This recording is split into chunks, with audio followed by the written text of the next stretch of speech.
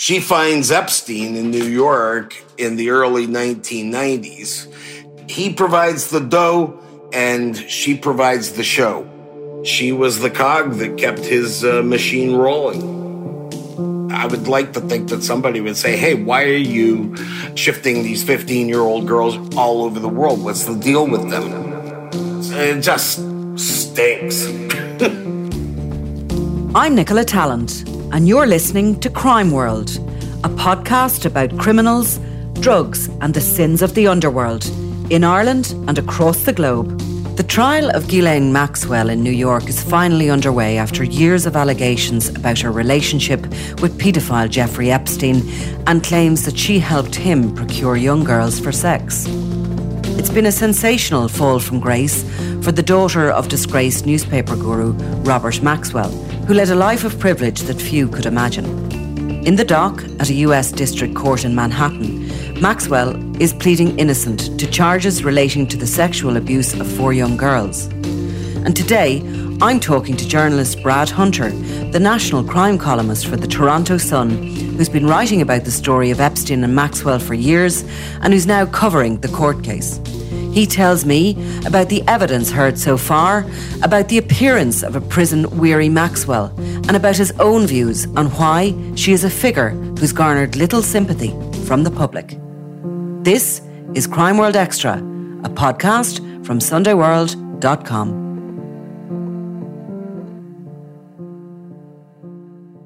If ever there was a trial of the century, this is it, Brad. I mean, it must be getting huge publicity across into the US.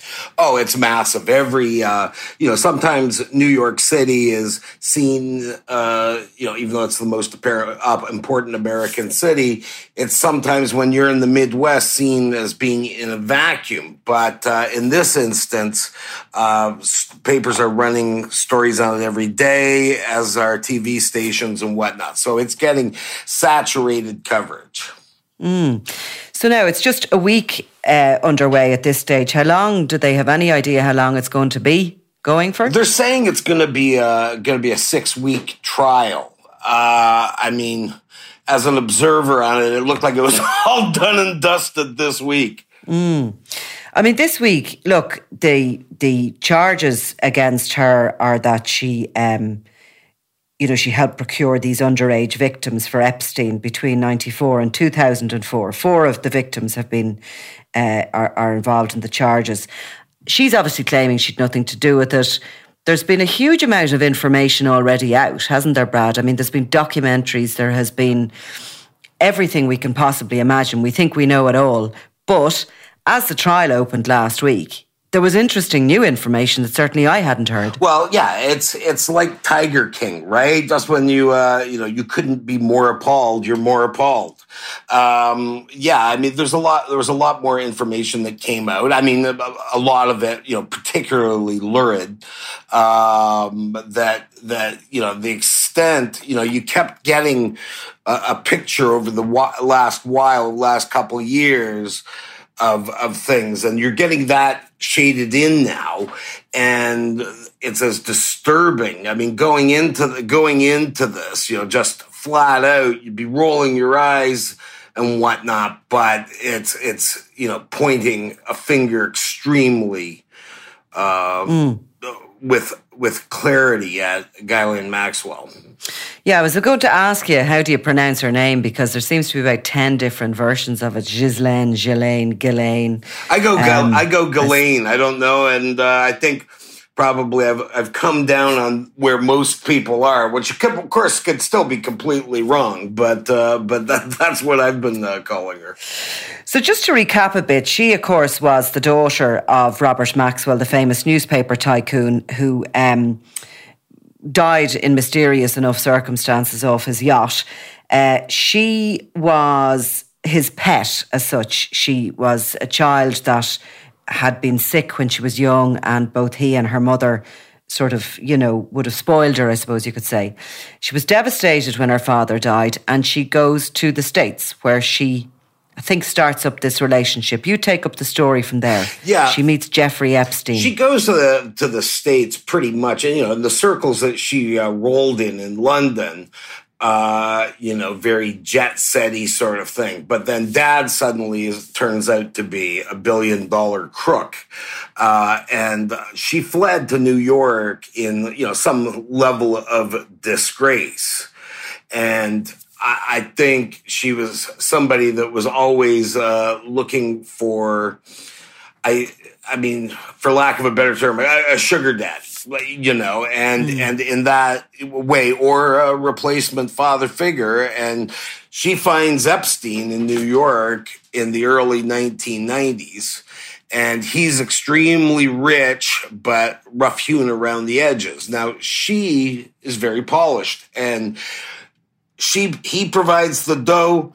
And she provides the show when going to these society galas and all that sort of thing. So they both got something from one another. Now it's often been written that she had actually hoped to marry Epstein, but his interests lay elsewhere. And Epstein, had he become very wealthy in a completely toward fashion, or was there ever any sort of rumours about how he had gained his wealth? There's been a staggering number of rumours about Epstein and insider trading and all manner of malfeasance to attain his fortune. And that's another thing. You set aside the sex trafficking. Where did this guy get his money? Now, there's one guy who used to own the New York Post for about 8 minutes named Steve Hoffenberg, who was involved in dealings with Epstein. He went to prison. Epstein didn't. So, that's just another layer of this guy who's, quite mysterious, except he was bizarrely very open about his predilections. And at the time she met him in New York, he's very wealthy, he's not so well connected, but she is. When we didn't know about his sexual interest in younger girls and all that was going on, was he seen as a good catch for her? And would he have been seen as a guy that there was a lot of women out to try and land? I don't know. And I'm just taking a guess at this, and just from what I've read and whatnot, I think a lot of women, besides what we know about Jeffrey Epstein, would find him perhaps off-putting. He had been a high school math teacher at a private school in New York before he embarked on his career on Wall Street. And there were former students that had him that, but, being different times, like before Me Too and whatnot. So, everybody had a creepy teacher. Yeah, so he was a kind of a creepy character, that a lot of women mightn't have. They just would have felt there was something a bit amiss with him. Sometimes you can get a gut instinct, and it's good to go with it. Yeah, and your instincts in the matter of Jeffrey Epstein would be bang on, but I think they had a relationship, and I think the relationship continued in some manner or another. Even after they had quote unquote gone their separate ways, because she stayed with him in one form or another for I think at least another dozen years, if not more. And she was everything. I've heard this past week, and in previously is that she was the cog that kept his machine rolling. And so, yeah, the first week, it's not looking great for her, is it? But they were fabulously wealthy, and they were a society couple for all those years. And around that time, you would have been based in New York a lot of that time, wouldn't you, working for the Post? And, you must have been coming across them and very aware of them as this, or were rumours always there in the background with them? Yeah, well, there was like tiny whispers, but they were kind of like on the sort of I mean, I didn't follow society that closely, but they were those sort of things. Well, he is a hedge fund guy. Well, I mean, the paper is full of, hedge fund guys, good, bad, and indifferent. And so, I mean, I knew of them, but I didn't, and I knew that he was stinking wealthy, and I couldn't, there was always a bit of a cloud about that sort of thing. And I think, it was known that he was quite litigious and willing to use his clout on people who were sniffing too closely. And these people tend to stick with their own, don't they? And I mean, he had friends in Donald Trump and obviously other very high profile and very wealthy people. You don't really get a sense of what they are. They're not the sort of people Epstein or Maxwell weren't going to come down and meet you guys from the New York Post when you're going for a drink after work.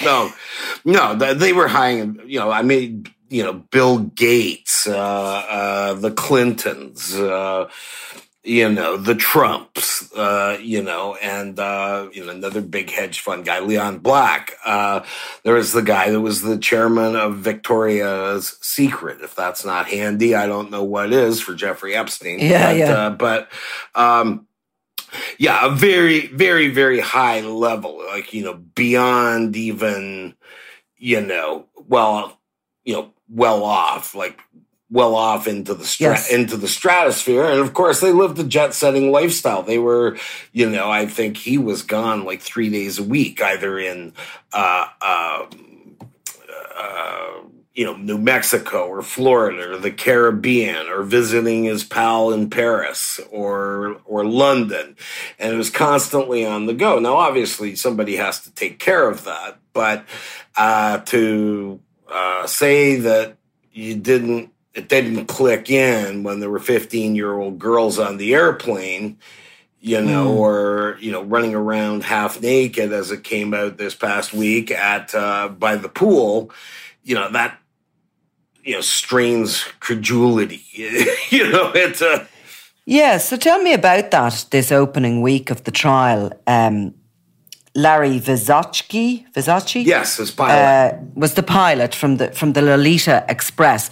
Who called it that? Was that in recent years it was called that, or did they joke about that? I think it was one of Epstein's friends or Epstein himself that named it the Lolita Express. And you've got young girls being transferred all around the country for sex, and if that's not sex trafficking, I don't know what is. And, if you're aware of it, I mean, I would like to think that somebody would say, hey, why are you shifting these 15-year-old girls or 16-year-old girls all over the world? What's the deal with them? Are they friends of yours? Are you, kids, or what's the deal, right?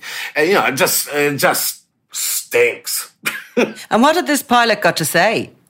Well, he said, he rattled off. Yes, he remembered a number of the women who were underage at the time flying on the plane. He said there was no airborne orgies, as has previously been reported.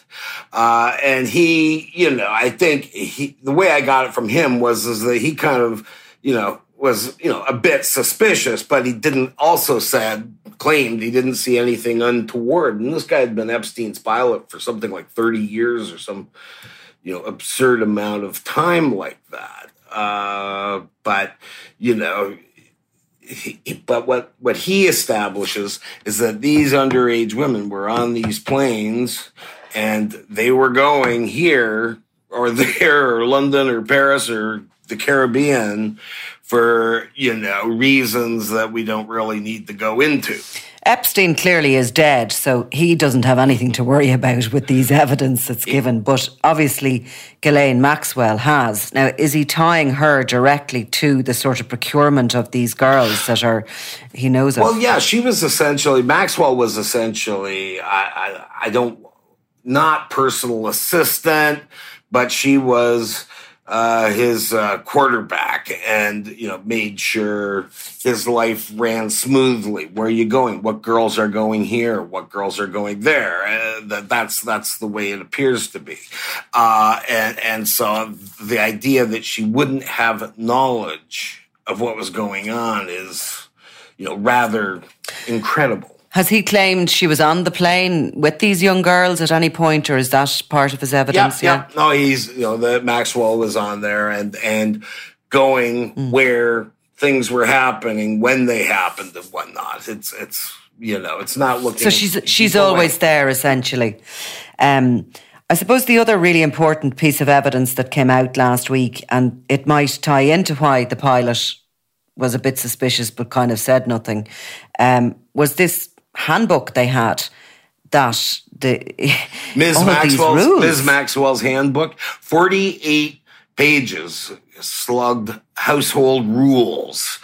And you weren't to look at Jeffrey Epstein in the eye. You were always to refer to Maxwell and Epstein as Mr. Epstein and Ms. Maxwell. And you were to thank them very much when they said something nice to you. And it was just, just a sham. It was just, Yeah, it was absurd. Rule after rule. I thought what was even more absurd was that Ms. Maxwell eats just one Weetabix for breakfast. I mean, who eats one Weetabix? Their groceries and everything were included in it, and they very organised. I mean, I suppose if you're that wealthy, you can give any instructions about anything. You could get to choose. Well, exactly, and he would need her. He would need somebody like that to keep the secrets as well, right? Because you're not going to bring in Tom to manage the household because Tom's going to say, "Hey, something's not right here," unless you're conditioned.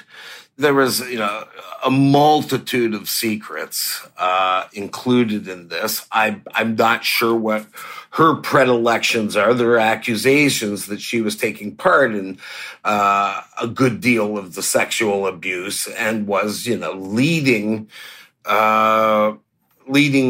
these women into, young girls, normalizing what was going on. And certainly for most 60-year-olds, it's not normal at all.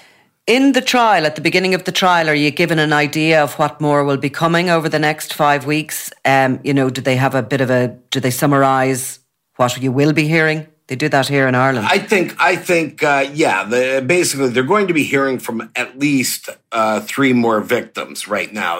That they're the ones that they've brought forward. Now, Virginia Roberts who's been one of the most vocal alleged Epstein victims, and who has indeed accused Prince Andrew of sexually assaulting her on 3 occasions when she was underage, including at Ghislaine Maxwell's home in London and at her encouragement. So we're not going to hear from her, but we're going to hear from at least 3 more victims.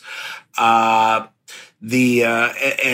I'm sure there will be a multitude of other people. Now, what the defense is going to do, and they're really left with, only 2 routes. One, blame Epstein, right? Just lay it on him.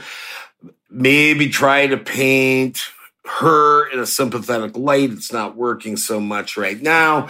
And the other thing is destroy these young women's credibility as well. That is a big target for them. But I mean, it's all uphill. And as of yet, she is not. The prosecution have not offered her a deal, nor have the defense asked for one. So I'm not sure exactly where it's going. And the saddled Maxwell siblings are trotted out every day as, her lone supporters. I'm sure there's others. It just doesn't seem like she's, has a whole lot of public sympathy. And she's been in custody, Brad, for some time. So how is she looking herself? Is there reports on her. Well, she looks much thinner. She doesn't, look that bad. Or they've, I guess, let her get a hair job and a couple other things like that. But I mean, as you know, Nicola, that it's just been non-stop moaning since she's been incarcerated in the way that I've really never seen before. Because you might say, yeah, the food's lousy. Yeah, I can't sleep at night, but you're in jail, and I mean, I do think that speaks to her character, just because of the why should she be held? Well, yeah, she's a flight such risk. A fall from what she was used to, even growing up as a child. I mean, my goodness, such a fall to find yourself incarcerated in a New York prison. But so what do you think is going to be the next big?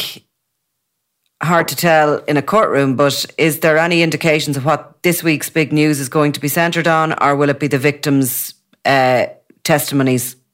I think the victims are going to take a starring, or alleged victims rather, but take a starring role over the next couple weeks, and I think the prosecution will just be stacking and stacking and stacking and stacking and whatnot. And I mean, no matter how you look at it, there's not going to be a lot of sympathy for Ghislaine Maxwell. However, does that not, because she makes for a very unsympathetic character, does that have any role to play? Well, it does, because, there is a jury there, and, they want her to come off at least somewhat sympathetic, and I don't see it. And nor, apparently, I mean, speaking with a number of defense lawyers and whatnot, that there is not a hope in hell that they would put her on the stand to testify, because, she's, I mean, it's bad news for the defense, but she's just not going to be, very sympathetic. And as the late great New York Post columnist Pete Hamill, I don't know whether he quoted somebody else, but I keep this in mind, and that is the joy of every man to see the mighty made common.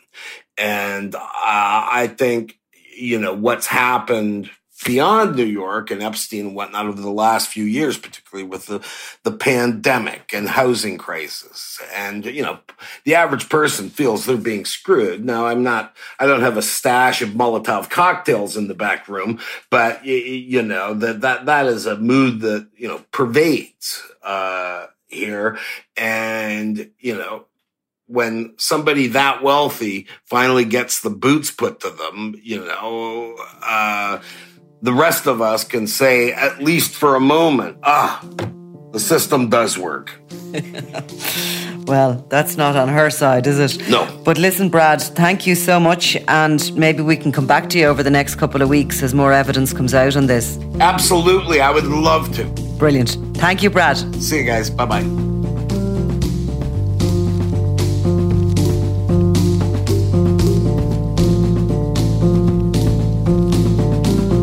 You've been listening to Crime World, a podcast from SundayWorld.com, produced by Ian Mullaney and edited by me, Nicola Tallant. If you like the podcast and love true crime, why not download the free SundayWorld.com app for lots more stories from Ireland and across the globe.